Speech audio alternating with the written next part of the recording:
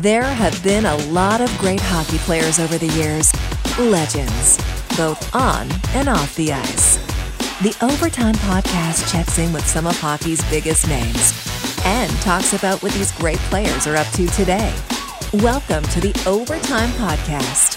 Here's your host, Gino Retta.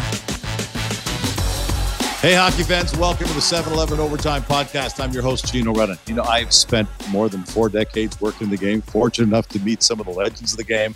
I saw them come into the league. Now they've moved on to life after the game. The 7-Eleven Overtime Podcast gives us a chance to catch up, tell some great stories, relive some great memories, and hear what they're up to today. Today's legend, a 17-year NHL player, 4 different teams, stints as captain of the Devils, Canadiens, and Sabres, also played with the Boston Bruins, a Stanley Cup champion with the Devils, where he was wearing the C, led Boston College to the NCAA championship, where he was wearing the C. He was a member of Team USA Olympics in 2018, where he was wearing the C. Pleased to be joined by Brian Gionta. Oh, Brian, it's so funny to kind of refer to you as the captain of all this stuff. It's so great to be catching up with you. How are you doing? I'm doing great. Things are awesome. I don't know if the legend is the right word. I had a great career. I was fortunate enough to last longer than anyone would have thought at my size, but legend, I think of all those other guys. I'm just, I'd say, a steady NHL player in my time. You know what time it is? It's time to crush your cravings with 7-Eleven Cravables, like their world-famous taquitos, fully loaded nachos, hot from the oven in minutes 24/7 pizza, and the one and only Slurpee. They'll deliver it straight to your door before you can say, "Hey dude, have you seen my phone?" Get 7-Eleven delivered fast, 24/7. Use promo code FREE7 to get $7 off your first 2 orders of $15 or more on 7 Now. Download the 7-Eleven app. You know what? I want to tag on to your mention of the size, because there are some times where people think size could be detrimental. You're 5'7", for our audience who part of our audience doesn't know this. You're 5'7" at a time where it wasn't okay to be 5'7" coming to the NHL. I wonder, and you correct me if I'm wrong, if the fact that you were 5'7" actually helped your career and helped you come into the league, because it made you character-wise a different kind of person potentially than you would have been had you been 6'1". Am I on that, or am I completely off track? No, I think you're 100% right? I never thought of myself as being undersized. You just go out and you play the game how you know it. You find out solutions to problems that you have, whether you're 6'6" or you're 5'7". Yeah. But for sure, I had to have that kind of edge to my game, that edge to really prove myself time and again. It was never handed to me in a time that 5'7" guys were kind of overlooked, and they didn't think they would last in the NHL, and they didn't think they could withhold the rigors of an NHL season. So for sure, I had a chip on my shoulder every time I was out there to prove that I could do that I was just a regular player out there. It helped my career, but I don't think it gave me, you never had the first look. You went out there and you had to kind of break people's mindsets down and do that over time. And I was fortunate enough to come across plenty of people that believed in me, whether that's my junior coach or Jerry York at BC or Lou Lamoriello with the Devils. It, kind of all gave me my shot to prove myself. But for sure, it was not an easy go. And I'll relate back to a story. It was, Jeff Jackson, great guy, great coach in the World Junior team at the time. And, I'd come in as a freshman at BC and, had a very good year. And he called me into his office at tryouts for World Juniors and said I was the last player picked.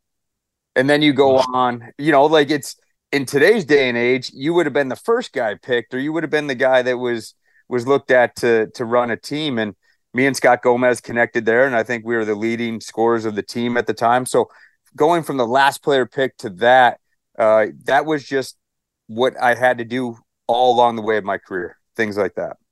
Do you think, and I kind of joked about the fact you were captain here, you're captain 3 different NHL teams, Olympic teams, your college team at BC.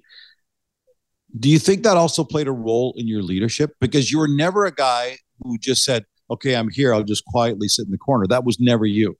What made you such a good leader? Were there mentors? Were there people you learned from? Or what drove you to say, no, I don't want to just be here. I would love to see guys follow as well. I think a lot of it for me, I was a kind of guy that led by example. I went out there and left it out there. I worked as hard as I could.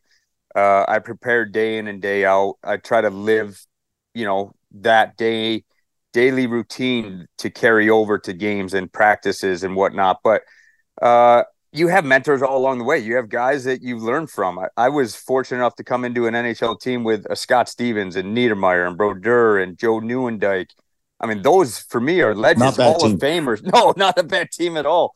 And it's so you learn from that. You sit in the corner, you go out, you absorb everything you can in the room, on the ice, in practice, and then that carries over to what you are when you're an older player. And those guys that kind of led you before, and you see it in Boston with the Chara and Bergeron and what they leave behind for the players that they touch. And so that's kind of, I was lucky to come into a team like that in New Jersey. What's that like when you join a team like that, when you look around the room and go, oh, frick, I've seen these guys play for a long time, and this is a serious team. How do I fit into this team, contribute, don't become the new kid, loudmouth, brash guy who's going to, bust people's balls and irritate them, yet at the same time be a contributor? What was that transition like? And then ultimately handed the C, man, and you were wearing the C when the Devils won the cup. So it was you come in as a young guy, and there again, I had a great college career, very offensive, and Can I interrupt you for 1 second? Yeah. Your college career was nuts. Look, the chance. I want to get back to the Devils, but you mentioned the college career, and I don't want to fly by it. You had an amazing college career. When you came in as a freshman, you had an impact right away. You reached the Frozen Four all 4 years. Like that doesn't happen. And then you're wearing the C and you win the NCAA championship with BC in your C. Like that must have been crazy. Oh, it was awesome. I mean, my time at BC was some of the best years of my life. Living with the guys that you're out there competing with day in and day out. And we went to the final game 3 out of my 4 years, and we lost in the semi the other year. So we had great teams. We had a ton of success. I mean, we only won it one time. So like for me, dude, it's the NCAA championship. I know, but you're there 3-4 times. You want to win it. Like, so it was disappointing until senior year. We were able to kind of get over that hump and win it. So yeah, my time at BC, I loved it. It was very successful, team wise, individual wise, and it kind of set me up, catapulted me into the NHL for sure. You know what else catapulted you into the NHL? Lou Lamoriello, the legend that he is. Yeah. He loved you, man. Did he not actually trade up in the draft to make sure he can get a hold of you? He did. And so funny thing, I think, they do those post, era drafts where you go back to the draft. Like redraft. The redrafts, and you see where guys might have fallen based off of how their careers played out. And Lou Lamoriello traded up. St. Louis was going to take me, hearsay, they were going to take me the next pick. And so they traded up just in front of St. Louis. And you're talking third round. And in today's world, it would have been a top 10 pick. But back then, there was question marks about size and durability. And he traded up in the third round because he loved what I brought. And I really appreciated that. And that's why I mentioned him as far as those guys that meant a lot to your career, because they believed in you and they gave me my shot, and they let me go out there and prove myself. And so I'll forever be grateful to Lou, and growing up as a young player in the NHL and learning the Lamoriello way and how to be humble in your successes. It's I was lucky that it all fell together for me. Yeah, I'm not sure I'd go with lucky.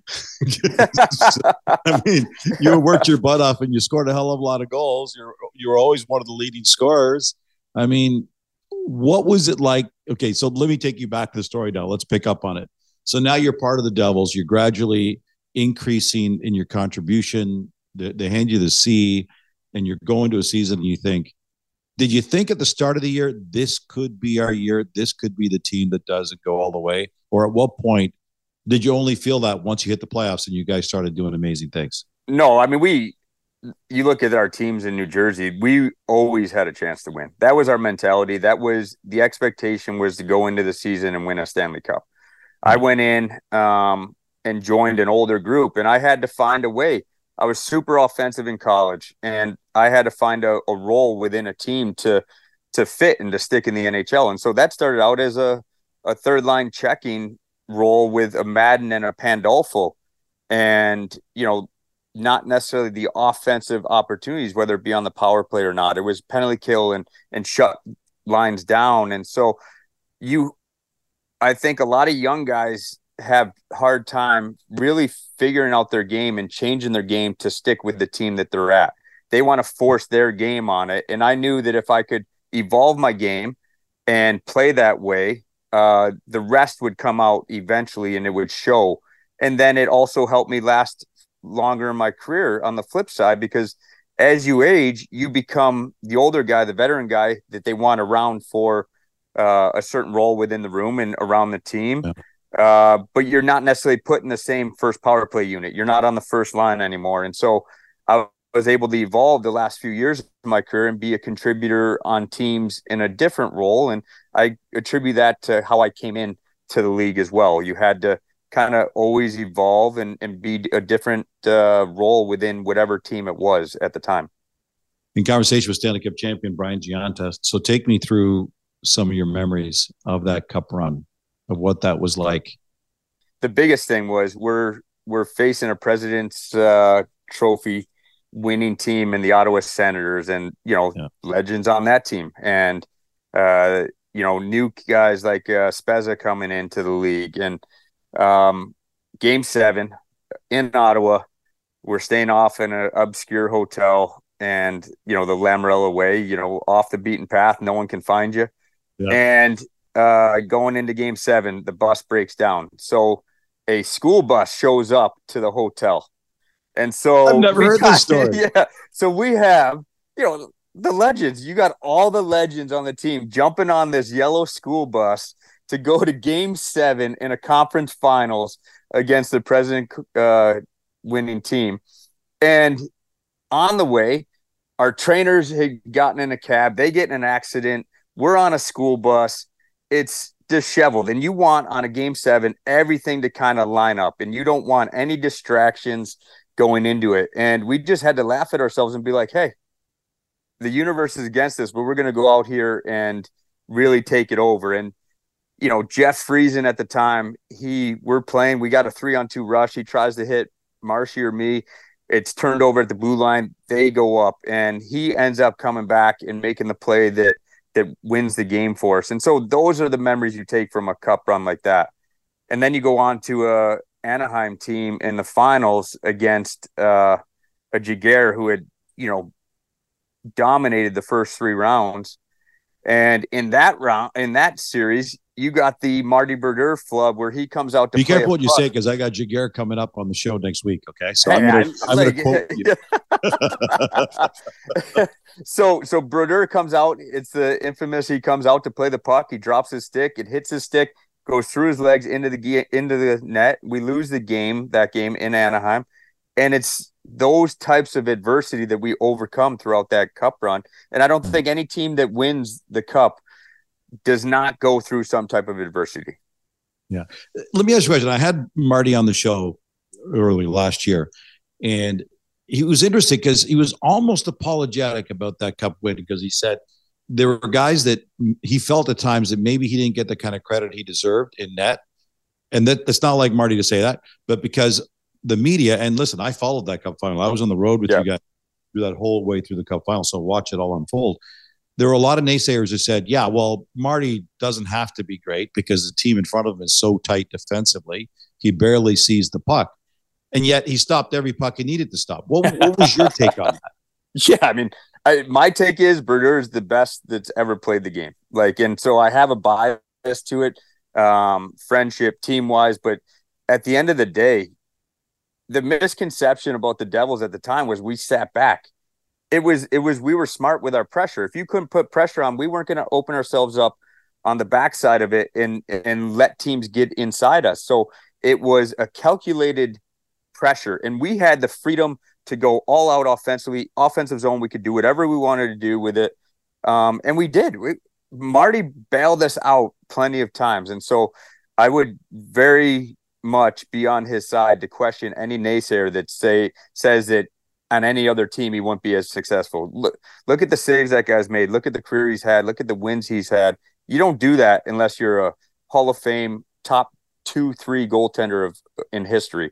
And so, we were fortunate enough to have him back there, and he would bail us out and allow us to be patient and get to our game some nights. So, we owe a lot to Brodeur back there.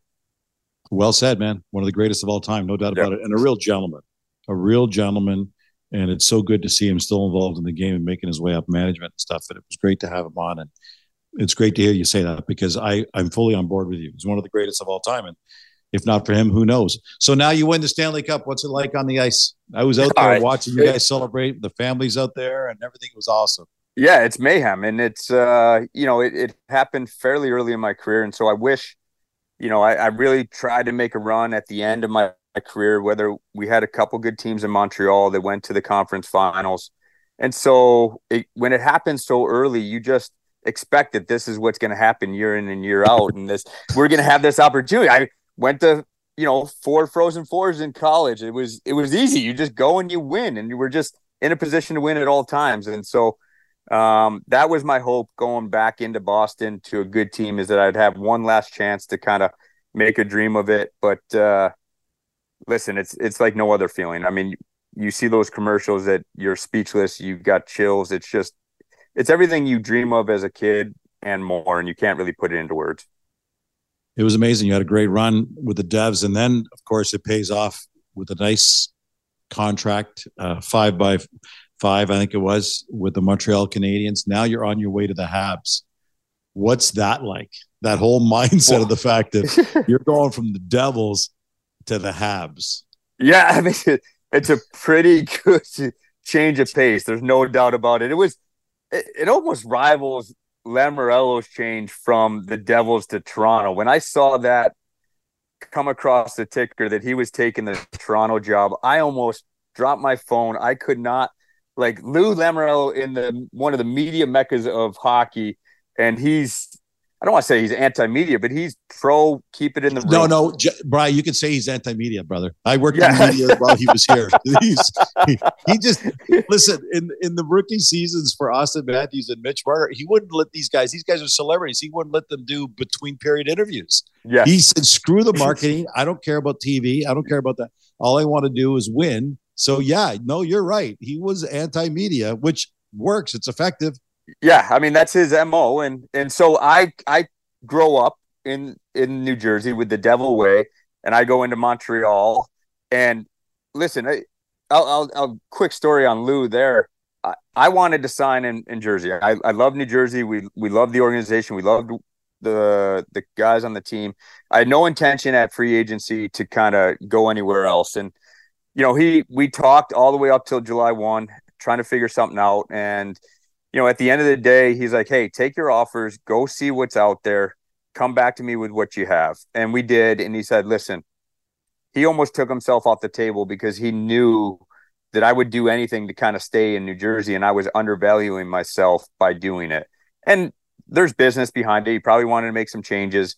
But at the end of the day, he knew that I had an opportunity out there of a lifetime. And with that came the Montreal Canadiens. And I'm forever grateful, because not only money, I had been making good money in New Jersey, but the opportunity to play in Montreal, to play in front of those fans, and the way that everyone accepted me there as an American-born player, to eventually wear the C for that team, and the media, the fans, everyone was great to me. And so to have that experience for myself, my family, my kids to experience it, I had pictures, of them doing the flag, my son carrying the flag on the ice during a game, and just those memories of Montreal, I'll forever be grateful for. And one of the big lessons I think that my family learned is it puts you out of your comfort zone. And when you're out of your comfort zone, you really grow as a person. And so to be thrust into that atmosphere, French speaking schools for my kids, and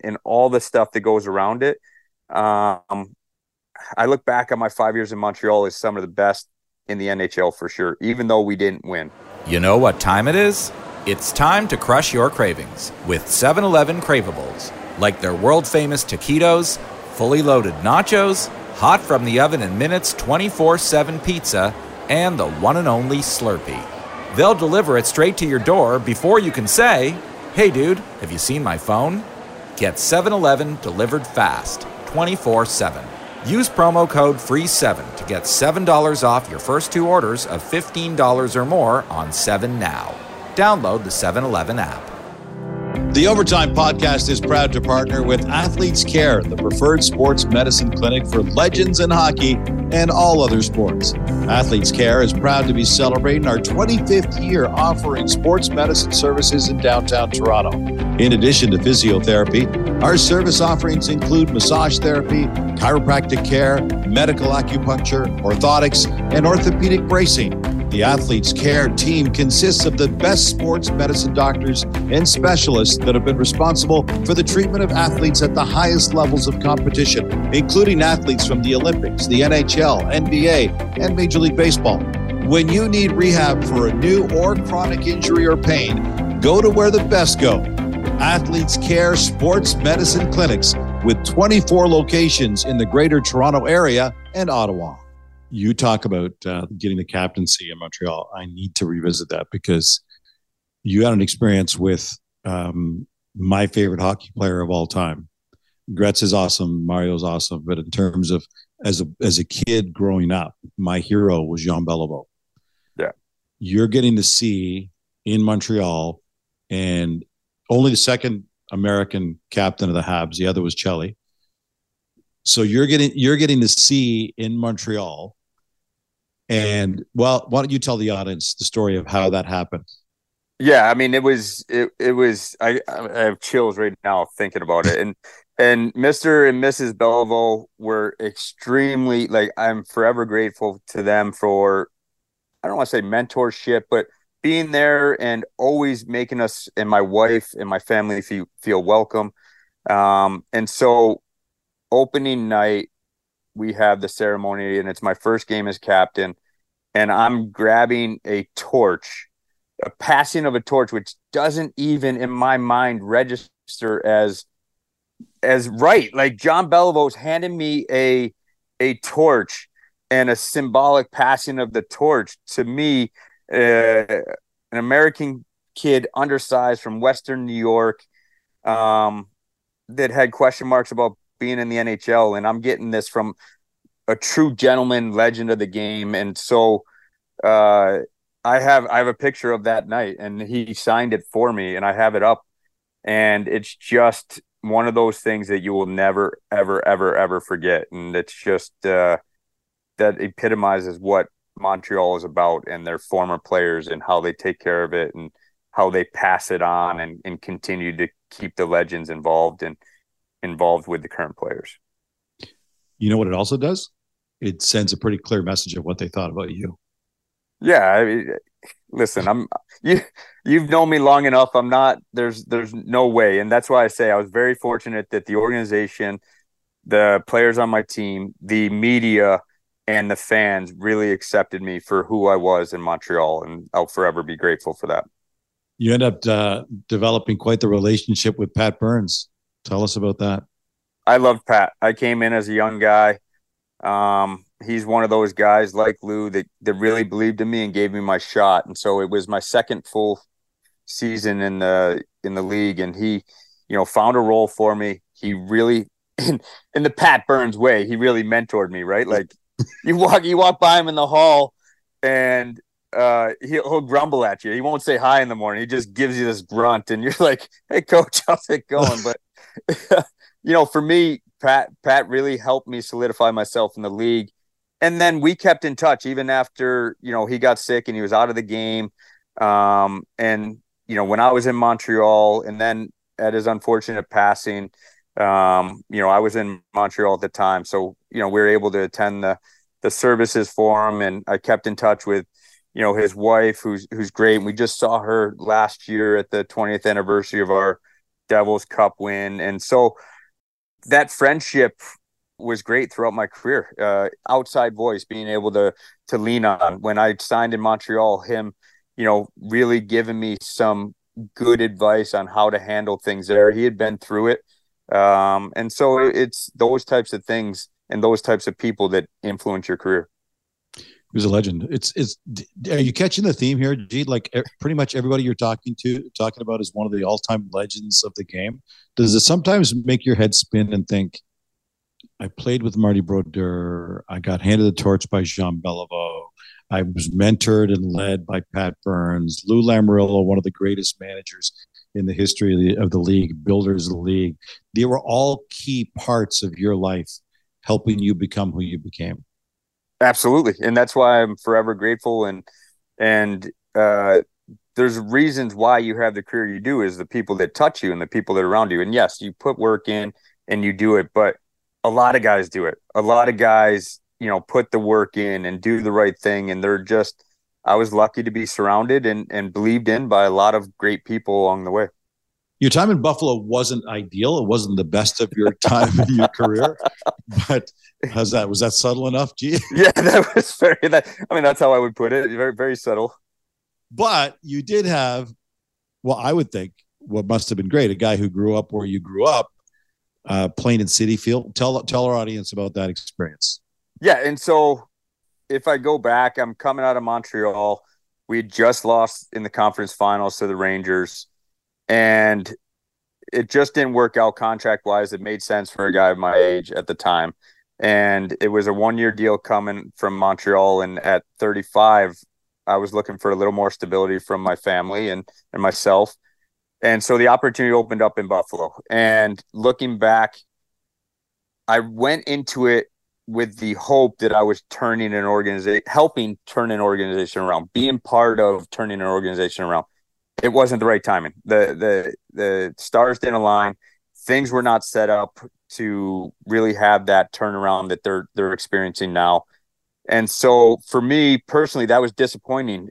And I felt like I wanted to be able to impart some of the stuff that I learned throughout my career and make an impact on an organization. And it just wasn't the right timing. And so I still look back at my time in Buffalo is great because it was awesome to be there towards the end of my career with my parents at every game and my kids around their cousins and my wife around her family. And we still live in Buffalo. We never left Buffalo.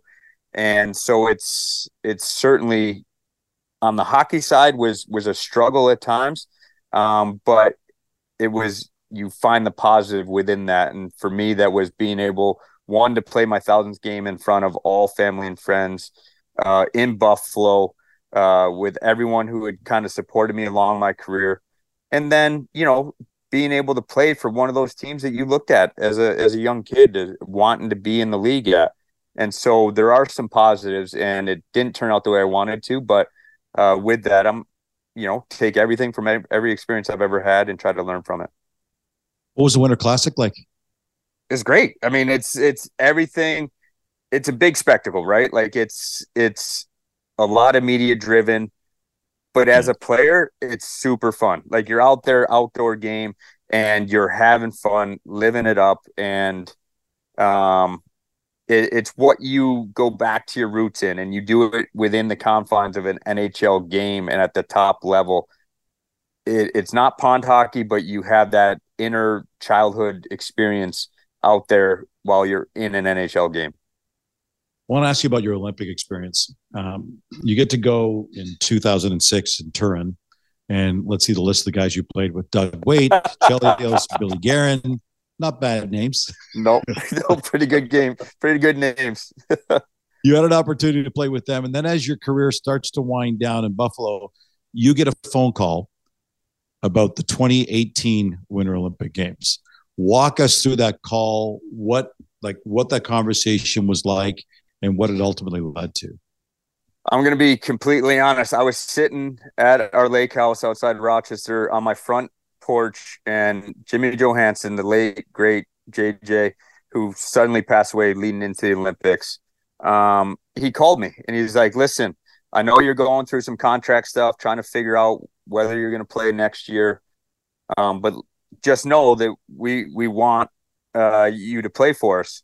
And I'm like, JJ, what team are you connected with? I was thinking he was with an NHL team all of a sudden. I'd missed something because I didn't know that. Because the Olympics weren't, we knew as an NHL player that we weren't in the Olympics. So it was kind of this little parked off side that was forgotten about. And so then I, like 2 minutes later, I'm like, JJ, listen, if I'm not playing, I absolutely would love to be a part of the Olympic process. He's like, listen, we want you to be a big part of it.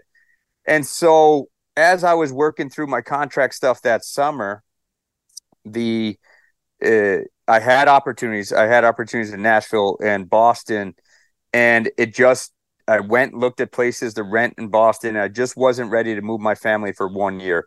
And so the opportunity arose that I was able to do the Olympics, and Don Sweeney was great in Boston and said, listen, we'll take you at the deadline after the Olympics. You be ready and we'll be ready for you. And so it was a thing that I could do, be a leader, be an Olympic captain for Team USA at the Olympics, and then go and chase my final dream of a Stanley Cup. And so that whole year just kind of worked the right way to be the last of my career.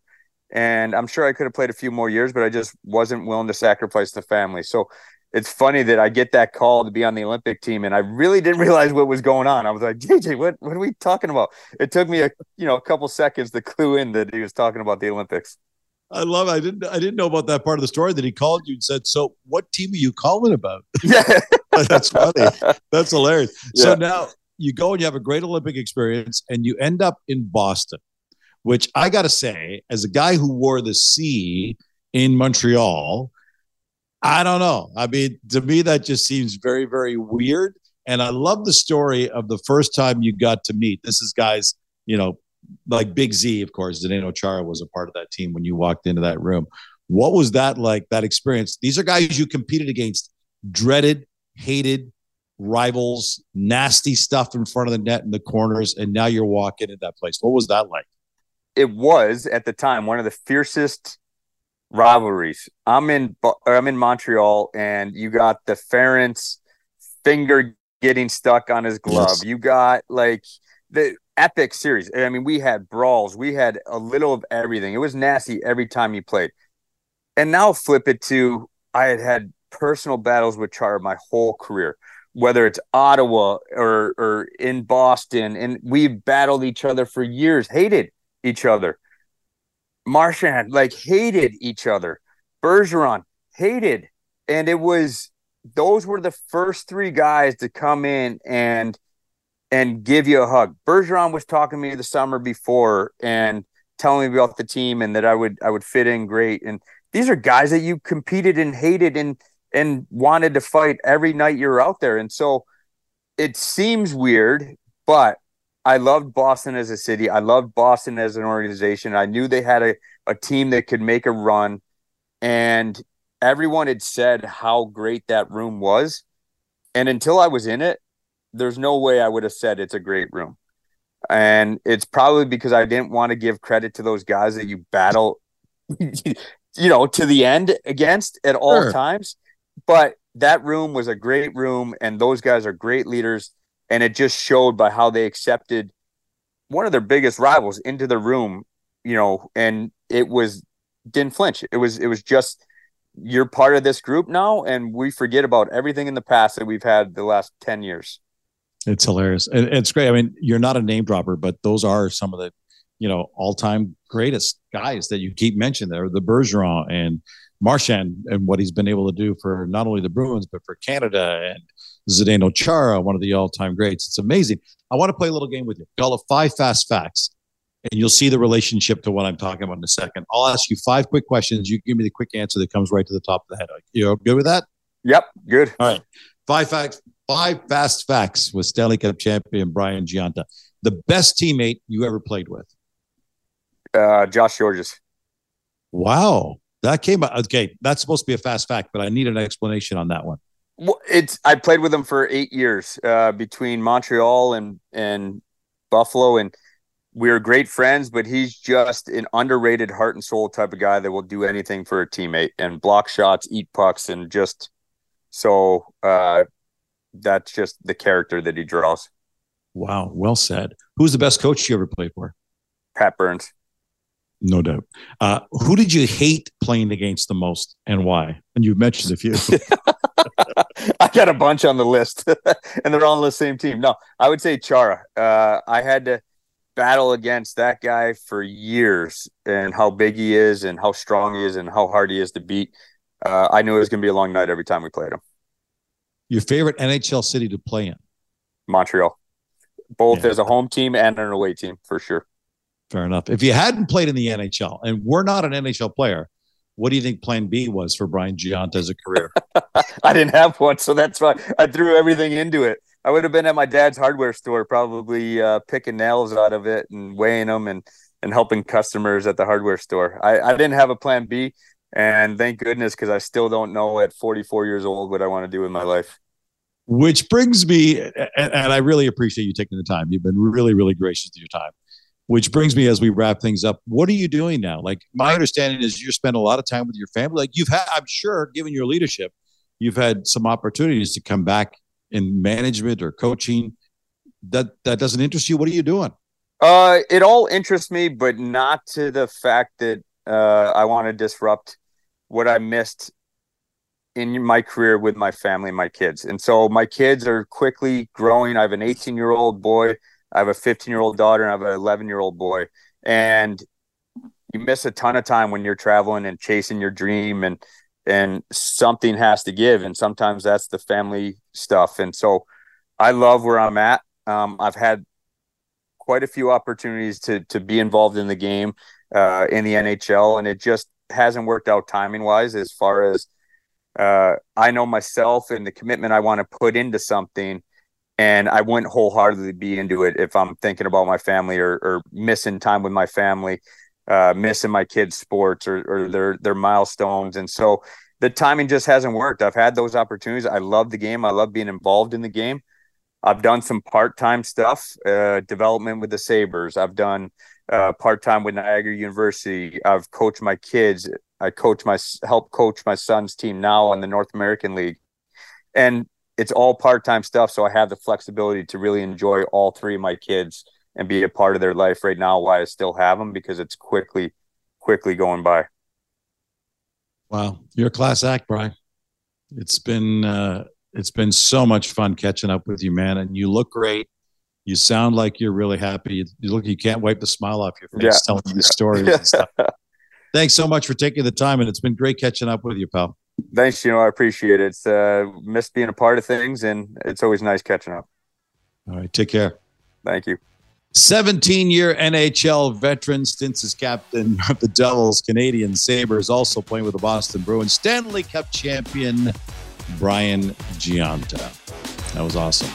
The Overtime Podcast is proudly presented by 7-Eleven and Athlete's Care. Before leaving the rink, order your favorite Slurpee, fresh 100% premium Arabica coffee, hot from the oven pizza and wings, a pint of ice cream, or even a carton of milk, a dozen eggs, loaf of bread from the 7 Now app, and Team 7-Eleven will have your order ready for pickup 24/7.